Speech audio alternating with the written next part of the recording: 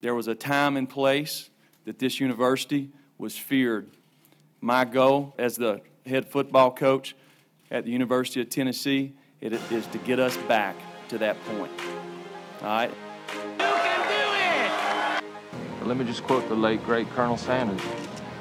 He said, "I'm too drunk to taste this chicken." What is that? That's what she said. Yeah! Punched up in the end zone. It's tipped up. It's caught. It is caught. Jawan Jennings.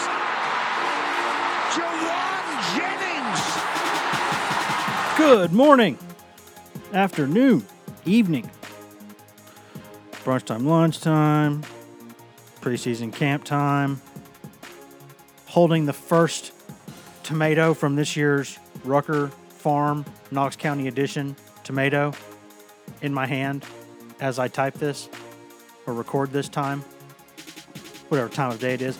It's the right time for the Go Vols 24/7 podcast. Wes Rucker, Patrick Brown coming to you from Fort Rucker Studio. Recording this on a Thursday afternoon. Going to bring it to you live at the time, live for you listening to it on Friday morning. Is it technically live at that? It's not live at that point, but it'll be the first time you hear it. You know? Fresh. It'll be fresh. It'll be certified fresh. Like that tomato. Like our unrotten tomatoes here that we have right here in the studio. Don't let the groundhog eat them, though.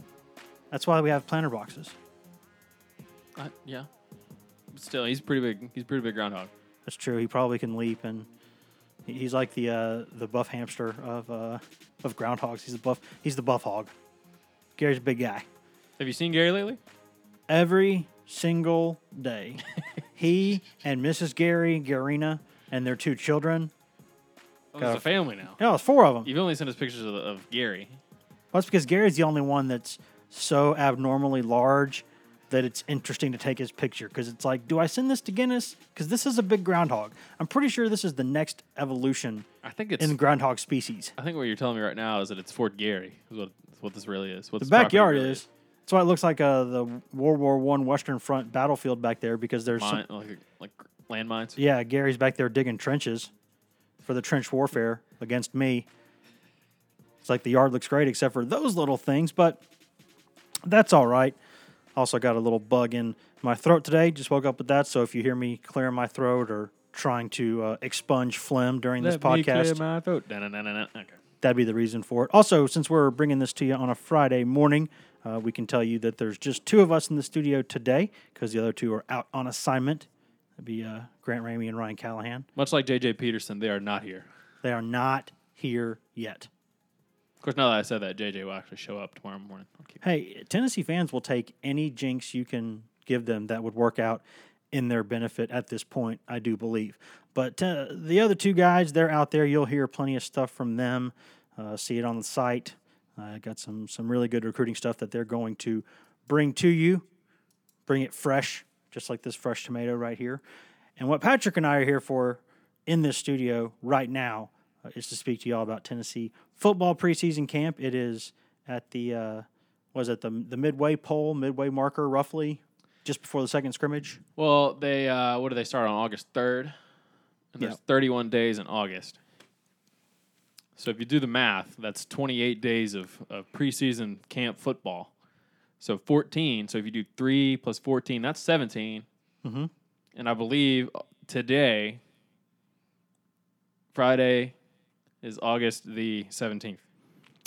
Believe that is correct. Hashtag math. Hashtag math. My wife, the math teacher, would be proud of me right now. There you go.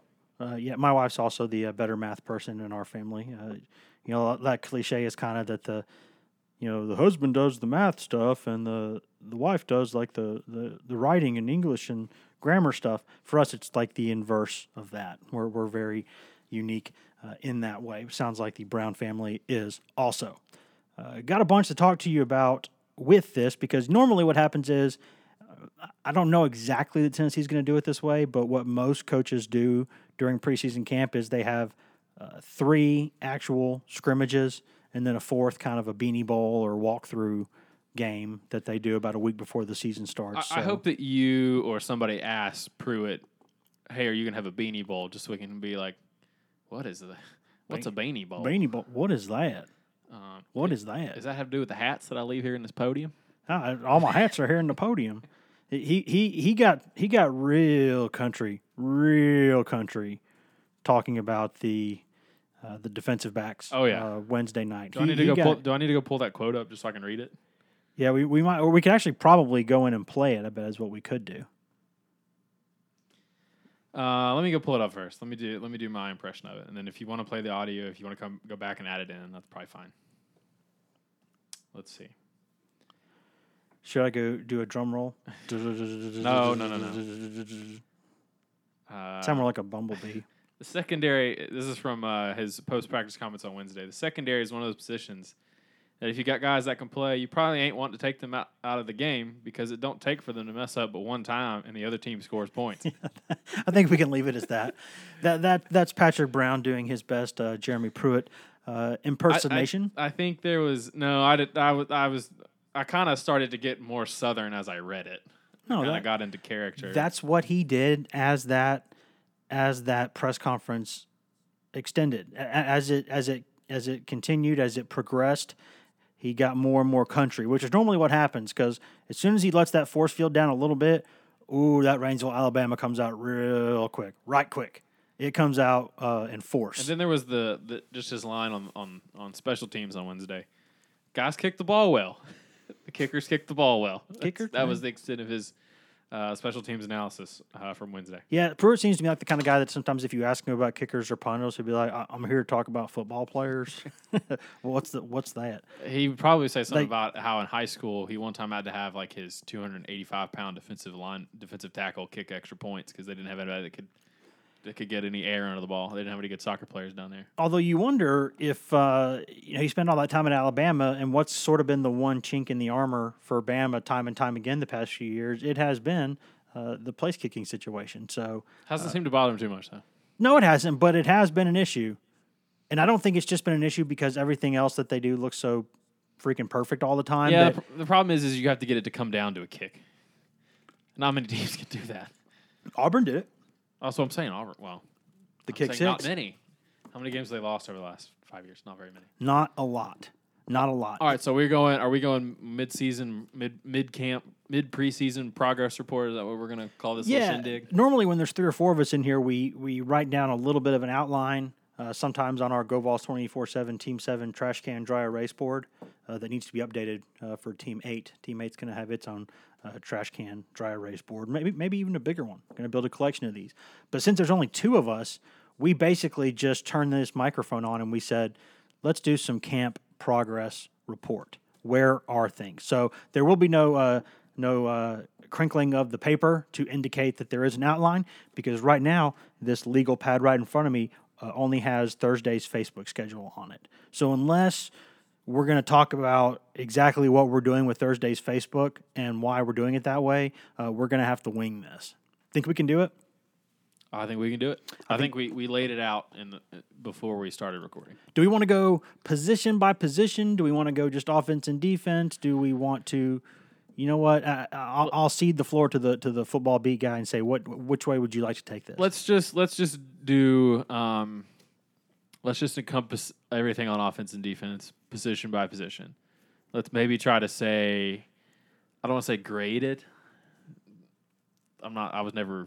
Yeah, my wife's the teacher. She does the grading. I don't think we've seen quite enough to grade. Yeah. We've seen a decent amount, but we don't think we've seen enough to grade. Okay, maybe we should say, like, okay, here's what we've learned about the position, and then here's what we need to learn over the next however many practices they have till they start focusing on West Virginia. So I think that's fair. Go. We'll start with quarterbacks. We'll get that out of the way. A lot of people want to know about the quarterback situation. What we learned, I think, is nobody has separated themselves. That's correct. And what we were looking to find out is, will somebody separate themselves, or are we heading into a situation where both quarterbacks might play against West Virginia?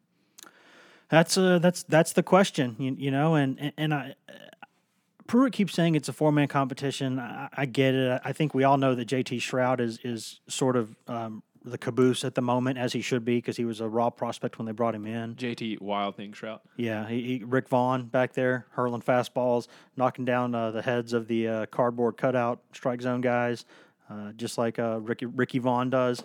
He's got a heck of an arm. He's got talent, but he makes a lot of throws that you go, "Oh, you're not ready, young man."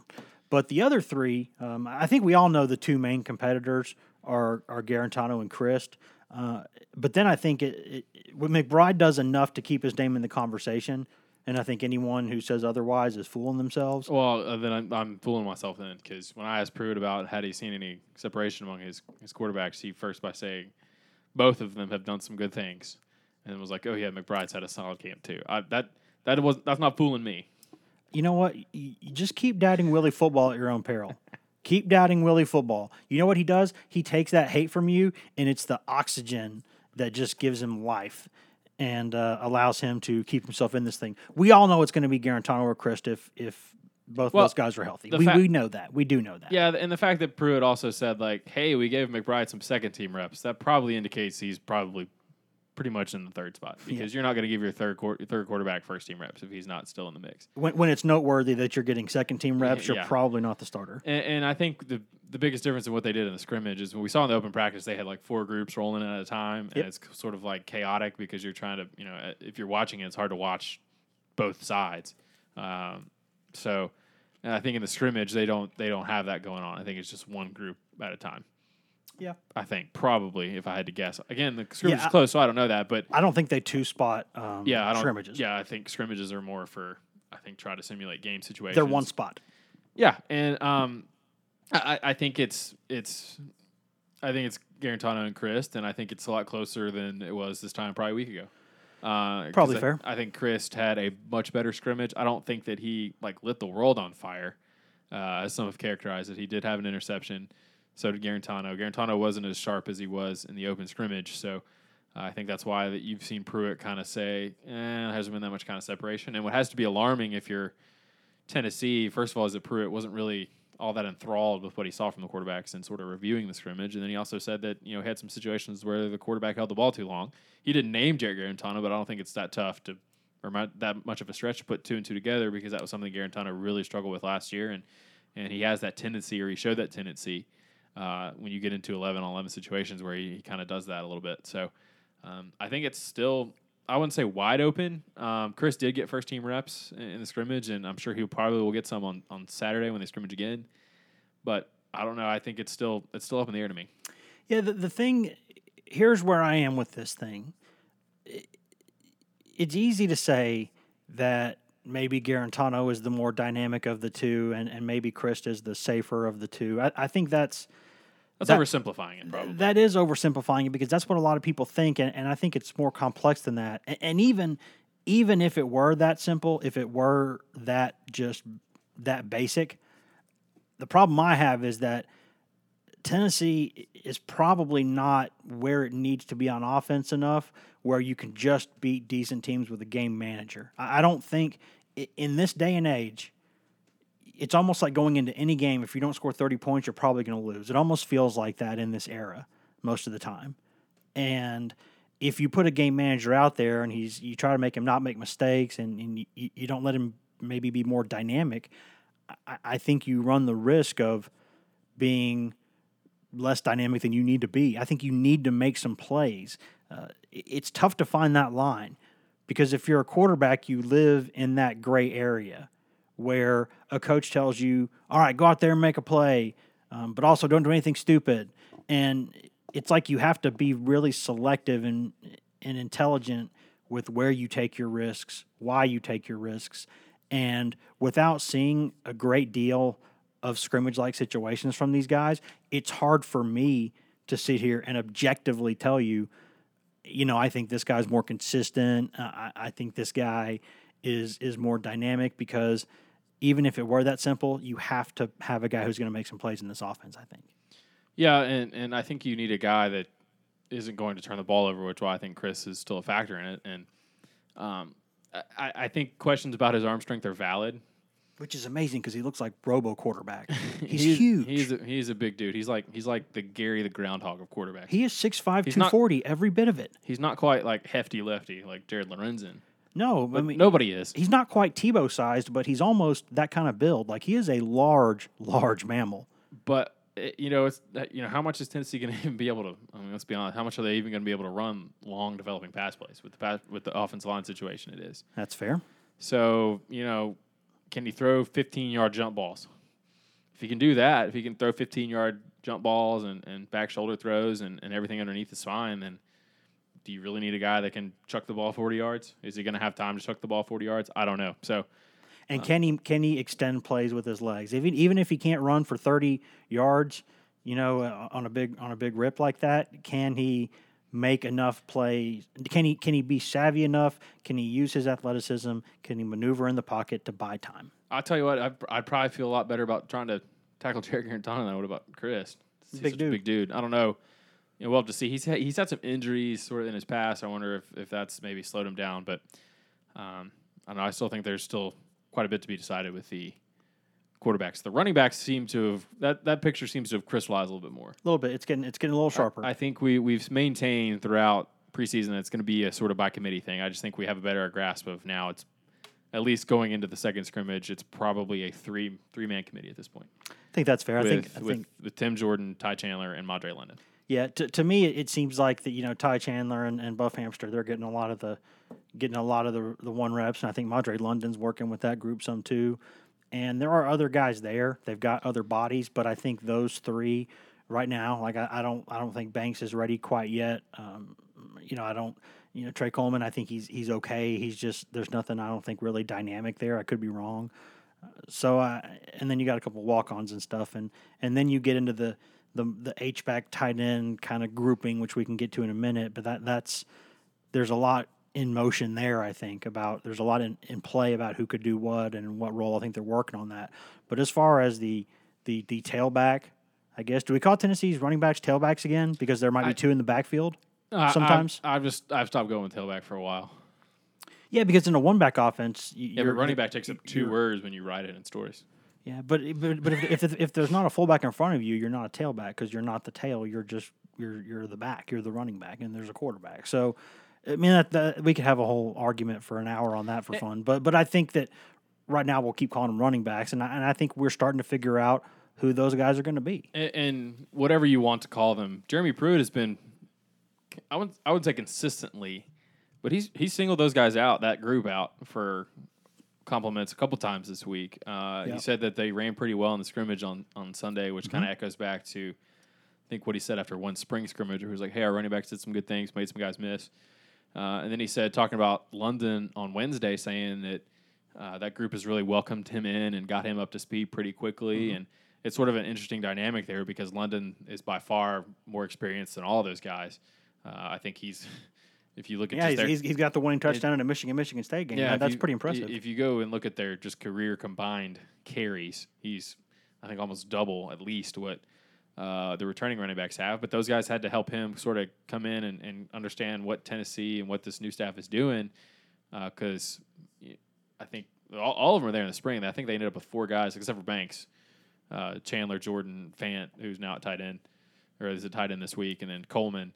We're all here in the spring, so they all kind of, and Pruitt was saying that, hey, those guys really help.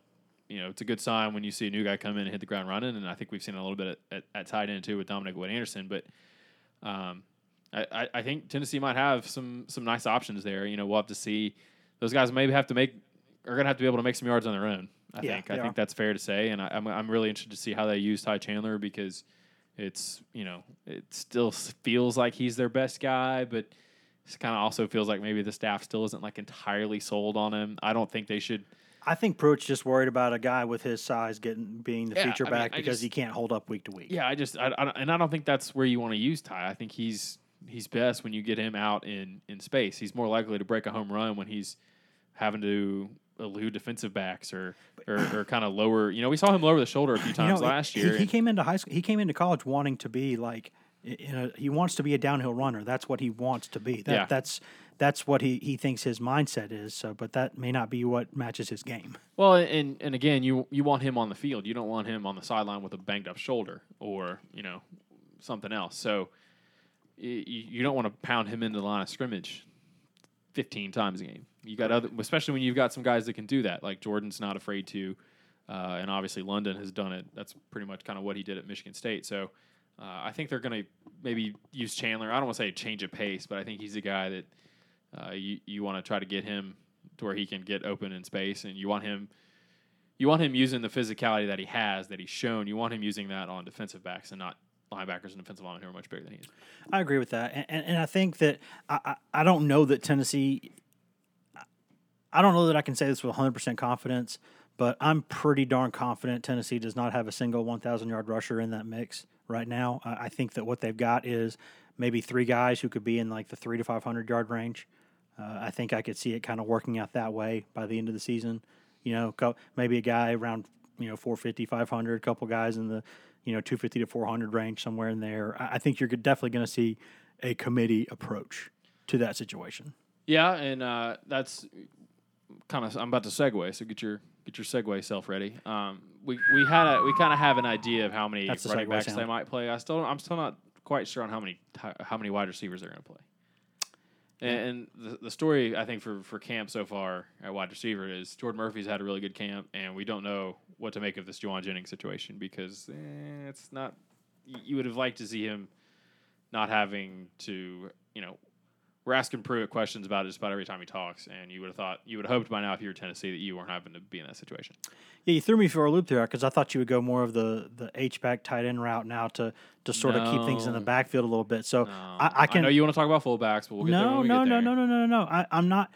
I'm just saying, well played, sir, because you, as the Brits across the pond say, you wrong-footed me on that one. You got me leaning the wrong way. But I think the wide receivers, there have been some reasons for optimism there. I'm not going to deny that. A couple of guys have emerged who might be better right now than we thought they were going to be. But, yeah, it's tough for me to know exactly what that hyperextension for a couple days did to Jauan Jennings. How much did it change the plan of bringing him back? Because he looks like he's running around pretty well right now, but I don't know that he's 100%. No, I don't think he's that close, to be honest. But he's getting out there and he's doing some things, and that's good. But you're playing a game in like 15, 16 days now. So you're worried maybe a little bit because if you don't have Jennings out there as a bell cow, I mean, it could be a lot worse than having – some teams would love to have a guy like Marquez Callaway as their bell cow in the receiver corps. He's got all the skills. He can do all those things.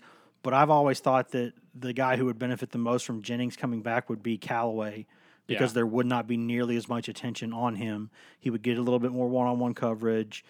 He would be able – it's just kind of like if Jennings comes and takes all those kind of first-line, top-line bullets, then it lets everybody else have a little more room to operate.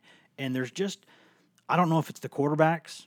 Sometimes it probably is. I don't know what it is, but there – with a couple of exceptions, and Wednesday was much better in this way, but there have been too many days where there have been too many balls on the ground. You do not like to see balls on the ground and routes on air. You just don't like to see it.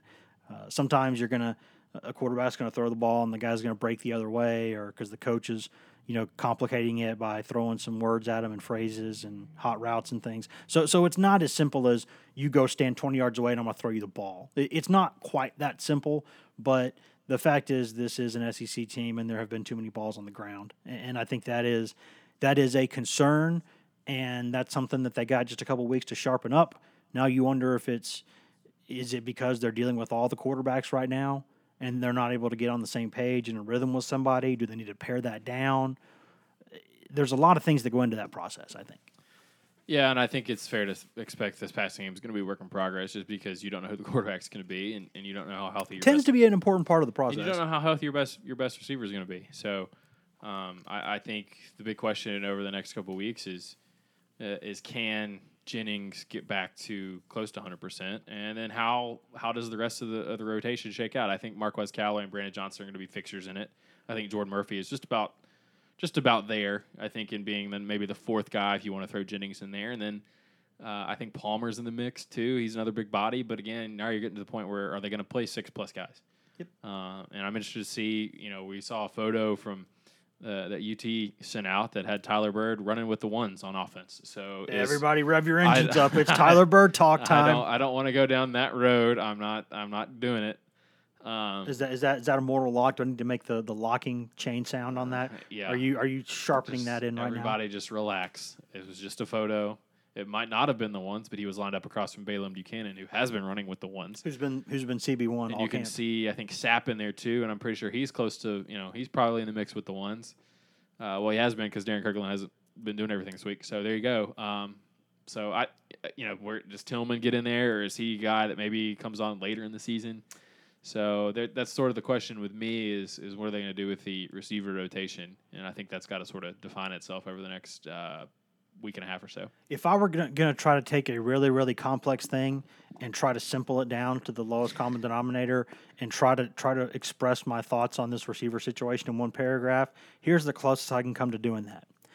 If Brandon Johnson is my team's number 4 wide receiver, I feel outstanding about that. If Brandon Johnson if he's your number 2? If he's my number 3 wide receiver, I feel pretty good about that. If he's my number 2 wide receiver group, then that you probably need to be a little bit better than that, because I think he's Mr. Reliable, he's Mr. Steady, he goes where he's supposed to go.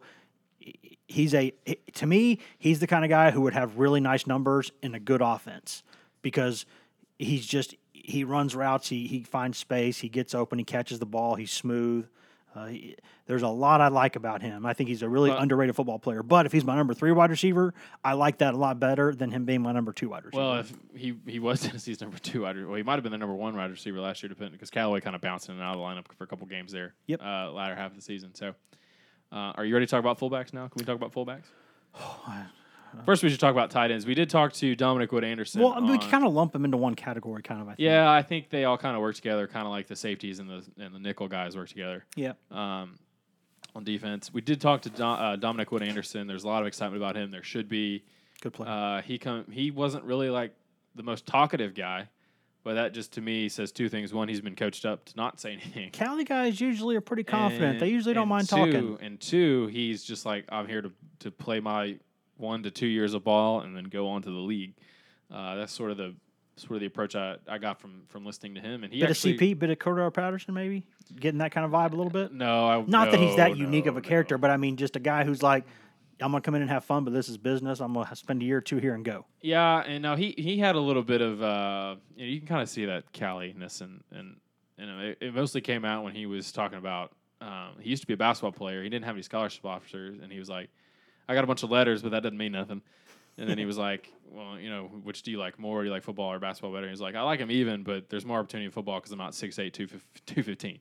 It's true. And he was like, in junior college, I played at a JUCO out in Arizona Western that puts out about 20-plus dudes a year, is what he said. So I can see some of these dudes at this level. So you can kind of see that, and I think he's going to be a big part of the passing game. I think he's going to be a guy that could be I don't want to say a safety blanket, but he's going to be a guy that if I need a tough catch over the middle of the field, I'm looking for big number 18, because that's going to be a guy that's I think, going to be a matchup problem for a lot of defenses. I bet he misses In-N-Out Burger a lot. I bet he's down there in the Smokies cafeteria. Hey, Tennessee, we got good food around here now. Oh, no, we got good food, but I mean, if you're a West Coast guy, you miss That's In-N-Out true. Burger, and I wonder if he goes into Smokies occasionally and he's like, listen, can you make the closest thing you can make to that In-N-Out sauce? Can you make that happen for me? They probably could do that down there. That's what I'm saying. I would dangle that out there as a carrot. I would say, listen, all right, you do your job, and we'll get you this. We'll get you what you want. But I think that what I like about that whole tight end fullback situation, I think that there is clearly through the offseason now, I think there's one guy that I am not ashamed to admit that I did not mention his name enough. Eli Pope. Part of it. That he's going to be on the field a lot more than I think a lot of people thought he would be. I think Austin Pope is going to be a pretty decent part of this offense. I don't know what the numbers are going to be, but I think that there's going to be he's running with the ones a lot as that kind of fullback H-back role, and I think he's going to I think Pruitt likes his toughness. I think Pruitt likes his versatility, and I think he's going to be a guy who's going to be involved in this thing. Yeah, that was one of my takeaways from the spring game is that, hey, they have a fullback, and, hey, the guy that's playing it looked pretty good doing it. So Yep. I think the toughness thing is 81's a weird number for a fullback, but that's okay. I think toughness is something you pointed out because I think Wolf had a hand or finger injury or something, or not Wolf. See, I did it. I'm hanging out with you. There you go. All white tight ends look alike. Yeah, he had Pope had a hand or finger injury, and I think he only missed maybe 1 practice. Yeah, maybe 2. He was out there practicing with a club on. Yeah, he clubbed it up. He Javon Curse, old school, clubbed it up. And I think that's a guy that the staff seems to like, and I think I think Wood Anderson's going to be just about an every down player, just about. I think Wolf's going to play a lot. I think Pope's going to play a lot. And I think if you're in a situation where you need 3 tight ends, those are probably your 3 guys, and you're probably lining Pope as your offline guy. I still think Wolf's going to make some big plays this year. I do. He's got to stay healthy too. I think he was going to be a pretty decent part of the offense last year when they were going to play the Wolf package, but Wolf. Yeah. He got hurt, I think, against Indiana State, and really just never happened. Plus the offense was trash. Then it became the Wolf one because he was out there, but he wasn't really 100%. So it was like Wolf. That was the other one. No, he was the softer Wolf. It became Buzz, your girlfriend, Wolf. Buzz, offense. girlfriend. It was gross to watch. Wolf. Bumpus is a guy a lot of people have asked about. We've talked about him, I think, some on Facebook Live because he was talked up so much by the previous staff. And it's like, where's the, can he be the other tight end there? Can he be another guy that Tennessee gets on the field if they want to go to a heavy package, maybe in a goal line situation or short yardage? Or is that a guy like Mr. Cowboy Collar himself? That's where the Cowboy Collar. I'm telling you, anytime a guy gets the ball and immediately puts both hands on it and wraps them up, that's my kind of dude right there. When Blakely, anytime Jaquan Blakely gets the ball, he has that buzzard by both hands, and you are not going to rip that ball away from him. You might pass out if they ever run like a fullback dive.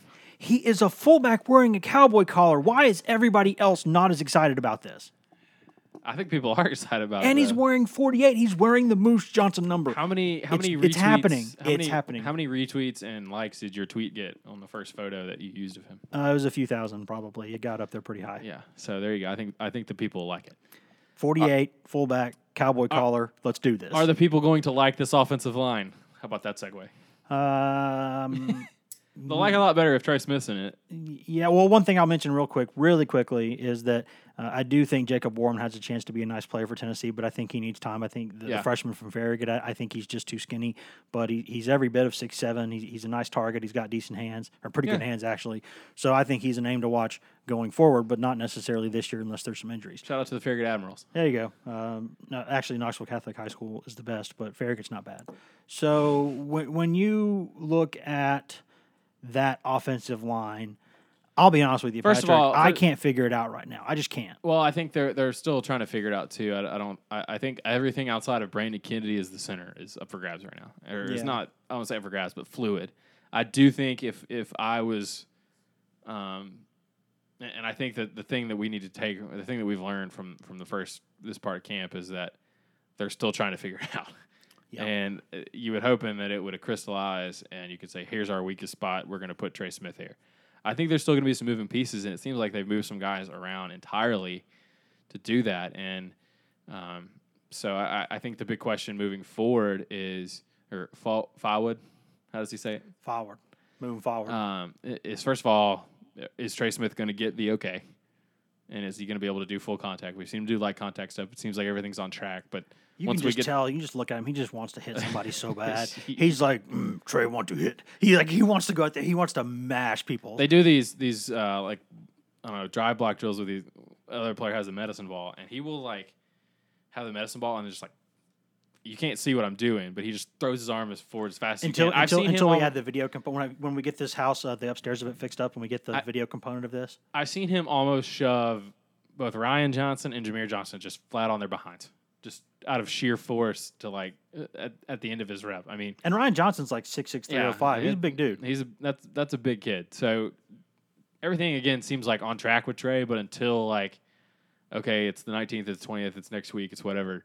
Whenever the day is that it's going to be the day where he's cleared for full contact, that's going to be a question mark, and there's no givens with this situation because of the nature of it. So that said, I think they're going to play him at left tackle. It seems like that's where they're looking at him and some individual stuff that we've seen, in which case they're flipping Drew Richmond over to right tackle, and it makes me think that that's what it's going to be because they're also flipping Ryan Johnson over to right tackle or right guard, and those guys have been working together on the left side quite a bit. So I wonder if they're trying to, build continuity by keeping guys next to the same guys they've been working with, if that makes sense. The synergy. Yeah.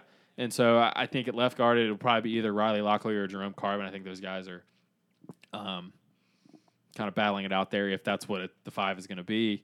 I think Locklear's name is one that we keep not mentioning enough, but that's just my take on it. I think he very well could be in the starting lineup, and I know probably for a fact without talking to him that he probably wants to be in the starting lineup against his home state team. Probably a lot of motivation there. Probably a lot of family and friends there. Especially because he grew up in Huntington, so I can tell you this. He almost certainly grew up I'm just taking a guess at this, that he grew up a Marshall fan and he hates the hell out of West or Virginia. We don't know the dynamics of the West Virginia Because I think population. didn't his brother plays for, I think Locklear's brother is an offensive lineman for Marshall, I think. Why don't you look that up? I'm going to look that up right now while you're talking. And so, I think that might be the five. Obviously, either Carver or Locklear is going to be one of the first guys off the bench. I think Marcus Tatum could be one of the first guys off the bench at tackle. Jameer Johnson seems to me like he might still be in the mix. He's still so light. But, they don't have many of the guys that can play left tackle. I think he's probably one of the three. Yeah, I think that's fair. And then Kayron Calvert's another guy that's been getting some work. There's been a couple guys there He that looks are decent running around. The Calvert looks like he's got if he can stay healthy ever, he's got some ability. I think people need to be patient with him because he's still just a redshirt freshman and he was raw coming in anyway. So, and the big question is going to be with me with Chance Hall. What happens there? I think some people are maybe getting too far ahead of themselves, saying like, "Oh, is he going to be in this? Is he going to, replace Richmond at right tackle in this lineup that they might play?" Like, he's got to get through a scrimmage first, and they've taken it easy with Hall this week. I don't know how much he's done. We'll see how much he does on Thursday and Friday.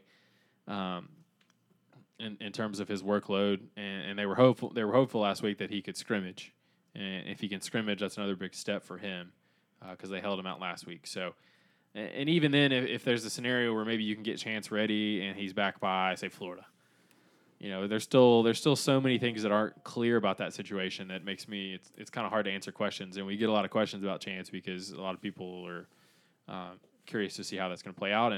And Ryan Johnson said Thursday that they're not surprised that Chance has put himself in this situation just because that's how hard of a worker he is. So at this point, you kind of are doubting him at your own peril. But I've always been high on Chance Hall. I think he's a good football player. I get that, but there was a time over the past year or so where it was like it wasn't a given he was going to come back, or he wasn't given that he was going to be able to play. And so it's credit to him that he's I think it's to a point where like his knee, not all of his knee ligaments are the ones that he was born with. I think he's had some. I think he's got a cadaver tendon or ligament in that knee. He got some Kobe Bryant treatment. They need to send him to Germany maybe this month. I mean, I think he really did get like a donor. I think there's like a one of those tendons in there. I think he did. I'm pretty sure he's got a cadaver tendon. So I mean, it's when you go through a process like that. I mean, that's a long recovery, and he's been out there looking pretty good running around. I think all things considered. Yeah, but again, they've got to get him through a scrimmage. They got to get him where he can practice 3-4 days in a row, and I just don't know that they're there yet. But the fact that we're even having this conversation, I think, is a real credit to both the medical people that have gotten him there, the people that have supported him, including his teammates and Chance himself, for being so determined. Yeah, and I did look it up. Riley Locklear's older brother, Alex Locklear, does indeed play offensive line for Marshall. Well, there he goes. He wants to take down the Mountaineers. He's played in 22 games in the past 2 years. He's 6'5", 330 pounds. Maybe they'll let us talk to him. Locklear's got some big old boys in that family. There's some big dudes. That's a lot of biscuits and cornbread at dinner. That's a lot. Apparently, you have to pick one now because you can't have both, which is absurd. Anyways, yeah, I don't. That to me, that's like saying, would you rather have your right or your left arm? I mean, I'd rather have both. Thank you. All right, defensive line, go. I think there's still reasons to be concerned. I don't. Yeah, that's fair. Yeah, I think. Hey, breaking news! That's be warned. I don't know how much has changed because I think Alexis Johnson's had a nice camp. I think he's come in and sort of solidified probably a starting spot. I think their top three are going to be Johnson at one. They're going to play a heavier guy at one DN spot and a lighter guy at the other DN spot, probably just because that's what they have. And a guy at the nose, and I think it's going to be Johnson, Shai Tuttle, and Kyle Phillips. I think Emmett Gooden's probably the next guy in there. Probably. And the question to me over the next couple weeks is how ready can they get some of these new guys? How ready can they get a guy like Kingston Harris? Is Matthew Butler ready to be a factor? I don't know. Can they, is Mincy, can any of these guys emerge and sort of be like, okay, he's definitely in the 2 deep? And now it's interesting, though, because they're playing West Virginia, so you're going to want your best pass rushers on the field that game. Mm-hmm. So how many of those guys can do that? If you don't hurry that quarterback in that offense, you're going to give up a lot of points. So they're not even going to be in a 3-4 that much. And so I think they're going to probably mix it up quite a bit with the 4 that they're going to have. They're going to have guys standing. They're going to have guys not standing. They might have 2 down and 2 edge on the outside. I don't, are they gonna play Kyle Phillips as an end, or are they gonna play him as an inside rusher? Are they gonna put 2 outside linebackers on the field? Batuli's been sliding down there some, so it's really kind of hard to tell because of that game, but. It seems to me like lately, especially this week, they've been working a lot of guys at multiple positions on the defensive line. We've seen Kingston Harris. He was at defensive end. Now he's pretty much worked only at nose this week. Emmett Gooden's worked at the DN spot, as has Tuttle. And I think they're just trying to build depth that way so that if something happens, you're not having to play your 6th best guy. Yeah, that's something. Just because you don't have anybody that's worked where the guy that got hurt was playing. Yeah, and I've got a couple pretty good friends who cover Bama, and this is something that they warn me about, to say, hey, some guys are going to be practicing different spots on different days. Don't look too much into that. They just want versatility. They want to cover their bases. And it's, like with the Rashaan Evans and guys like that at Bama, it was not uncommon for him to spend, go from day to day from the inside to the outside backers in practice. So, and with defensive linemen, kind of putting their hand down, standing up, they're just, it's a very, very multiple defense, and they're putting guys in lots of different situations in practice just to see what they've got and to cover their bases. So I think that's one thing of note there. But, with that defensive line, I feel good about Tuttle. I feel pretty good about Alexis Johnson. I think he's had a pretty nice camp, to be honest. And Kyle Phillips, we know he's a solid player. We'll see if he can ever become a really good player, but he's a solid player. So what you've got there is okay. It's just behind that. When I see coaches out there, and every single day Tracy Rocker is hammering those freshman defensive linemen, and there's only 2 reasons you would possibly do that. One is you're trying to weed out the weak early on as freshmen in the program and say, this is what's going to be like. If you don't like it, you can leave. We'll find someplace else for you. Or the second reason is, holy bleep, we need these guys to play. And I think that's what it is. I think they know that they're going to need some of those freshman D linemen, so they are going hard after them, making the whole group run when one of them makes a mistake. Just he can make one step the wrong way and everybody's running. They're trying to preach accountability to this group, and they're trying desperately to get those freshmen ready to play. Yeah, and it's your guess is as good as mine as which those guys are going to emerge. I think we know the 3. It's just behind that we'll see. Yes, I think we know the 2 at outside linebacker. I think Darren Taylor and Jonathan Colombo are going to play a lot. Yep. I think probably next in line are probably Jordan Allen and DeAndre Johnson. Mm-hmm. Depending on the game, yeah. And it's going to be sort of a pecking order 1 through 4 or 5 or whatever situation there. It's not going to be a Sam Jack situation. I think. Again, I don't know. Now the Sam does have to cover a little more than the Jack does. It's true. And those guys are going to have to cover. And I think fans, and I think, that's sort of been something that's not been talked about a whole lot. Pruitt has downplayed it, said, hey, they're just moving like 2 yards over. Those guys are going to have to drop, and they didn't have to do that, really, unless it was a zone blitz. I don't mind Jordan Allen in that area. No, and I think I think Taylor's pretty decent in that area, They've got some really good athletic guys. Obviously, it's not fair to expect those guys to be able to chase down running backs in the open field, but that's not really kind of what they're going to be asked to do. You funnel them back inside. That's your job. You set an edge and you funnel them back into the middle of the defense. And the main reason that that this will happen from time to time is because if you have the same guy off the edge, all he does is rush, it gets predictable. And so you got to mix it up sometimes. And so that's why that's going to happen. But I think Taylor's, can he take the next step? Kongbo, we talked to him on Thursday. He seems like he's got like a new lease on life, almost. In fact, I'm thinking about doing a second podcast this week where I just play. Probably not good to say that during the first podcast. No, but I'm thinking about having one where because both Ryan Johnson and Jonathan Combo were both really, really impressive. Yeah. I thought in their interviews on Wednesday, and could package that together. Perhaps we'll see. But just bottom line is, there's not a lot of places on this team where I feel really pretty good about where they are. I actually feel pretty good about where they are at outside linebacker, and by that I mean we'll see how high the ceiling is. But I think the floor is pretty high. I think you're going to get some pretty decent play out of that group. The floor is the roof. The ceiling is the roof. The ceiling is the roof. Yeah. It's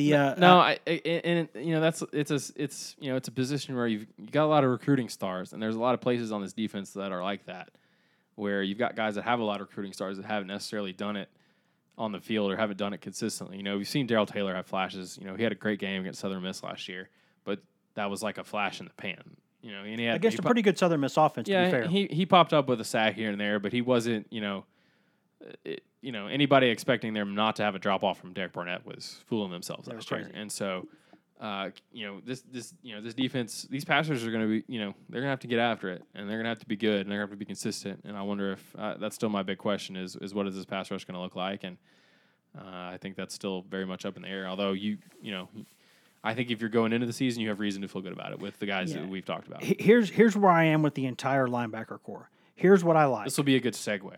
Yeah, for inside and outside linebackers, here's where I am with this. I like the athleticism and the potential of the guys in that entire position group, but for the most part, I like that. I really, really like when I look at the history of Jeremy Pruitt as a coach, of Kevin Shearer as a coach, and Chris Rumpf as a position coach. When I look at all three, when I take those 3 or 4 factors and I put them all together, I think I've got a stew that I feel pretty decent about. I don't know that it's going to be the most delicious meal ever, but with all those ingredients, I don't think it's going to be terrible at that position group. The question for me is whether the D-line can hold up well enough to let those linebackers stay away from 2 blocks at the same time and make some plays. But I like inside. I like their top 4 outside linebackers. I like their top 3 inside linebackers. I like those 7 to 8 guys in that group. I actually feel I'm going to take a leap out there. I feel pretty decent about that position group. I do. Yeah, and they've got some SEC-looking athletes there. Yes. But can they play like SEC caliber players? That's the big question, and that's we kind of get a lot of questions about the strength and conditioning and how much all that kind of stuff, and compare this to when Butch Jones took over. There were a lot of players on that first team that did not pass the eye test. That did not look like SEC caliber players. Now you have got a lot of guys that do look like SEC caliber players that haven't played like it, and so you're wondering if this for some of the 3rd and 4th and even I guess they got a couple 5th-year guys too. Can this coaching staff squeeze every ounce of potential out of those guys? And so, or enough to make them competitive. Yeah, or enough to make them competitive. But yeah, I think they have reason to feel good about inside linebacker. I think Batuli. I think he everything that I've seen and heard suggests that he's ready to take the next step. Correct. It was refreshing asking him. I think it was maybe last weekend or 2 weekends ago about kind of what he did to kind of take the next step this offseason. He said, hey, I couldn't go in the spring, so I delved into learning this defense inside and out. And I think that's obviously a situation where, at least according to the previous staff, that's might be why he wasn't on the field more than he was last season. And obviously I think he's, it could be a really good combination for him to be maybe a little bit of the Mike linebacker making the calls, and then in some situations, hey, go get the quarterback, because that's where he's really good is see ball, go get ball, and to use his athletic ability. And so I think that's intriguing to me. I think Sapp will be a solid player. Kirkland, if they can keep him healthy, I think will be a solid player too. Yeah, beyond those 3, though, I think Ignat has some potential. I think he's had some good moments here and there. He needs to get it together, I think. Oh, there's no question. There's no question. He's got some work to do there. There is no question about it. But looks the part, though. Yeah, and I think you said exactly what I think about Batuli. And I'll add this: from the first day he stepped on campus, I've been a believer in Corte Sapp as a player, as a kid. I just think he is. I think he could be a really, really, really good, like elite level SEC linebacker. I really do believe that. I think he could be a really good player, and I think he's gotten a little bigger physically finally. And I just think, I like him a lot. And then Kirkland, as long as they don't ask him to do too much until he's comfortable, making sure he's 100% on that knee, because you can say you're 110%. He's not. I watch him run around. He's close. He's getting closer, but he's not there yet. But he's good enough to play right now. And I think that when I look at defensive line and then I look at linebackers and then I look in the secondary, I just have a lot fewer questions in that linebacker core than I do the other places. Yeah, and I don't unless they maybe slide Batuli down in the nickel and play Sapp and Kirkland together at inside linebacker. I don't know that those 3 guys are going to play on the field at the same time, and I don't know that you necessarily need that. I wouldn't want Kirkland playing too much, honestly, against a team like West Virginia where he's going to have to be covering a lot. Yeah, I don't think he's ready for that yet. I would rather have Sapp in that situation. So I think you might see Sapp maybe play a little bit more than Kirkland in the opener. That's just kind of my theory there. But all 3 of those guys are going to play a lot. But I think Batuli right now looks like the the guy that's going to be. I think he and Nigel Warrior are probably the two guys that are probably never going to come off the field.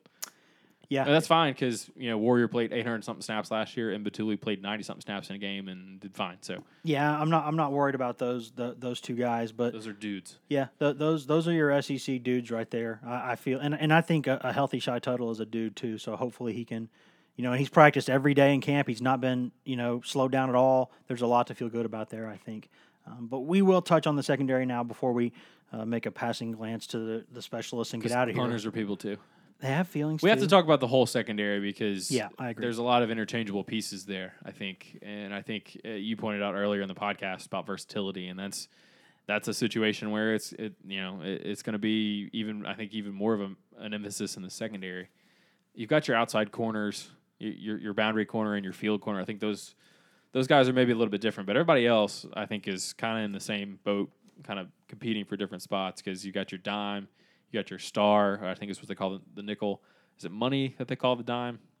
I don't know what they call it, but typically that's what you hear called. Yeah, their dime back is money. But, we see a lot of, in practice, we see, some of the safeties working on covering slot guys, and they'll have to cover tight ends too. So they're going to have a lot of coverage responsibilities and sort of the pattern matching coverage that they play.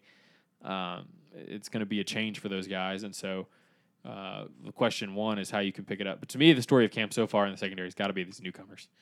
I think they've really made a real impression on Pruitt and the staff, and the coaching staff was high on a lot of these guys coming in. And I think you never want to oversell freshmen, especially in the secondary, because it's such an unforgiving position. If you don't ever hear your name called, you're probably doing your job. But if you make one mistake and you get beat for a touchdown, then everybody thinks you're terrible. So I think that's fair. I don't think. We'll have to see what happens. I think Alontae Taylor has been probably the story of the camp, to be honest. I think there were high hopes for his move. I don't know if anybody saw this coming. I think he's going to be a dude. I'm not quite sure he's a dude yet, but he's going to be a dude. He's going to make some mistakes, and he'll probably give up some plays and have some pass interference penalties and all that stuff. But I think he's going to be a really, really good player for Tennessee this year and beyond. Baylon Buchanan seems like he's locked into that other starting spot. I think I don't want to say locked in. I went too far there, but I think he's probably going to be the starter there. And the rest of it, other than Warrior, I think those other couple of spots are still up for grabs. Sean Schamberger is going to be somewhere, I think. But again, these newcomers have made a real impression. Bryce Thompson's got a lot of athleticism. Trayvon Flowers does too. Kenneth George is somebody that the staff seems intrigued by. So, are those guys going to be ready to go out and play West Virginia? I don't know. They might have to be. But, it's one of those things where, we'll have to see how some of these other roles kind of define themselves over the next couple of weeks. Yeah, my best guess right now, and it is just a guess, if the season started today, I would probably say that you're looking at Buchanan, cornerback 1, Taylor, cornerback 2, Warrior, safety, probably Abernathy, safety, and maybe Schamberger, nickel. That's a guess. I don't know that for sure, but that to me looks like maybe the group that they'll settle on as a 5. And they're going to have a dime ready, too, to play West Virginia. It's just nature of their opponent. Yeah, at that point, I wonder if what they do is put someone like Kelly out there and slide Abernathy and Warrior down. I don't know what they're going to do there. Flowers back there. It's just Abernathy, I think, is going to be the safeties are going to have to do a lot of coverage. You're going to have maybe one guy that's sort of a center fielder, but they're going to ask their guys to come down and cover quite a bit, and that's why they want guys that can cover like corners and hit like safeties and play the run like safeties. So that's what they're going to be recruiting moving forward is just defensive backs, and we'll figure it out later. So you're going to see Abernathy, I think, do some slot coverage stuff. He was a nickel his first year. Schamberger obviously has done both, and this week they've looked at him exclusively at safety, so they're still trying to figure that out. And then we'll just have to see if Flowers can get in there. What can Todd Kelly do? I think they're still trying to figure out what to do at the safety and the star spot. And then obviously what they're going to do at the dime, too, I think is something they're going to have to figure out. And they're going to have those ready, and they're going to have that's 6 guys. You're going to need 7 or 8 potentially if you're playing 85 snaps against West Virginia in September heat in Charlotte. So, Pruitt said this week that they have guys that show up one day and then the next day they don't hardly do anything. I didn't quite get his Southern wording of it there. I think that's probably but close fair. enough. And we'll just have to see. I think there's reason, again, to feel better about the secondary situation that maybe there was going into camp, but it's still, it's going to get tested right out the gate. So it's probably going to be a situation where maybe they're, maybe if they go out there and get lit up by West Virginia, and then they can start building from there and get better as the season goes on. But I think Taylor has to be a real promising development there for Tennessee. I think that's probably fair. I know that they've got a lot of work to do there, so I'm not going to say that it's hopeless because I don't believe that. I think Pruitt as a secondary coach, I think Charles Kelly as a safeties coach, I think Fair as a cornerbacks coach. I like their coaching situation there, and they do have some talent. Now at corner, it's going to be hard for me to believe that West Virginia is not going to be able to pick them apart a little bit there, spread them out, expose them in that area. But if you do, I mean, they've picked apart a lot of defenses, so shouldn't be that alarming, I guess. I don't know. Yeah, and that's like join the crowd, You're going to play maybe one passing offense that good the rest of the year, maybe. Yeah, maybe. But that offense will also be led by Derek Dooley, so. Yeah, but Derek Dooley with a potential top overall pick at quarterback. So. True. I mean, that's Is there anything before we get out of here, Pat? Is there anything with the specialists that we think we should mention now? I think Samagli is probably looks like to me the kicker. I don't think there's much question there right now. I could be wrong, but I don't see a lot of question there. Yeah, we never see him. We haven't seen them do anything. I think the punting situation is a reason to be concerned because you don't have Trevor Daniel anymore. Neither of the guys, whether it's Paxton Brooks or Joe Doyle, are going to be Trevor Daniel. But Joe Doyle rules. But shout out to Billy Madison there. I think the punting situation might be, I don't want to say cause for concern, but just go into the season expecting, the first couple punts to be like, man, I miss Trevor Daniel. I think that's going to be the reaction. And if I'm wrong, I'm wrong. Yeah, no, I think that's it's weird because Tennessee for years has been so good. That was something Butch was good at. He could get his punters, Pilardi, Dar, both those guys, were really up and down their first 3 years, and then their final years with Butch, they were really good. So, and Pilardi's still in the NFL. Dar was in the NFL for a couple of years. Trevor Daniel was a walk-on. Now he's trying to get a job in Houston. So, we'll just have to see. In terms of the overall special teams, it looked like Theo Jackson and Jordan Murphy were the only two guys we saw catching punts in the open practice. I wonder if is that competition bigger? I don't know. I think both those guys have some natural ability for that. I'm surprised Marquez Callaway is not in there, though, but maybe they need to protect him for offense. And I'd let Ty Chandler return kicks, honestly. It's another way to get him the ball. He's going to be a guy it's going to be able to touches with him, and that's one way to get him the ball. I think that's fair. I've got no issue with that. I think that, but I don't know that this is what they're going to do. It's just as far as I can remember, except for maybe the early part of Dar's career, Tennessee's always been good at punter. Almost as far as I can remember. And they could be good with either one of these guys, but there's talent. There's talent there in that leg. I mean, they got a couple of decent legs there. I wouldn't be expecting the world off the start. Even I don't know. I was not overly wowed by what they did in the open practice, and I think they're going to miss Trevor Daniel quite a bit. At least to start the year. Maybe those guys will settle in, get the nerves done, have punted in a game a few times. But neither of those guys have punted in a game before, so it's a little bit of a question mark. I think that's fair. And punters are people too, so it matters.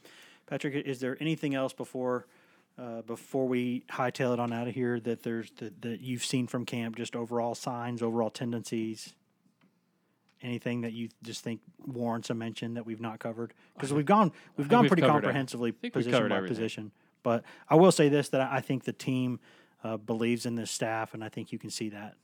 Now the staff's undefeated right now, so of course there's buy-in. But I do think it's worth noting that a lot of the guys, including Kongbo, seem like to have completely different attitudes about things and much more unselfish attitudes, and there's some stuff to like there.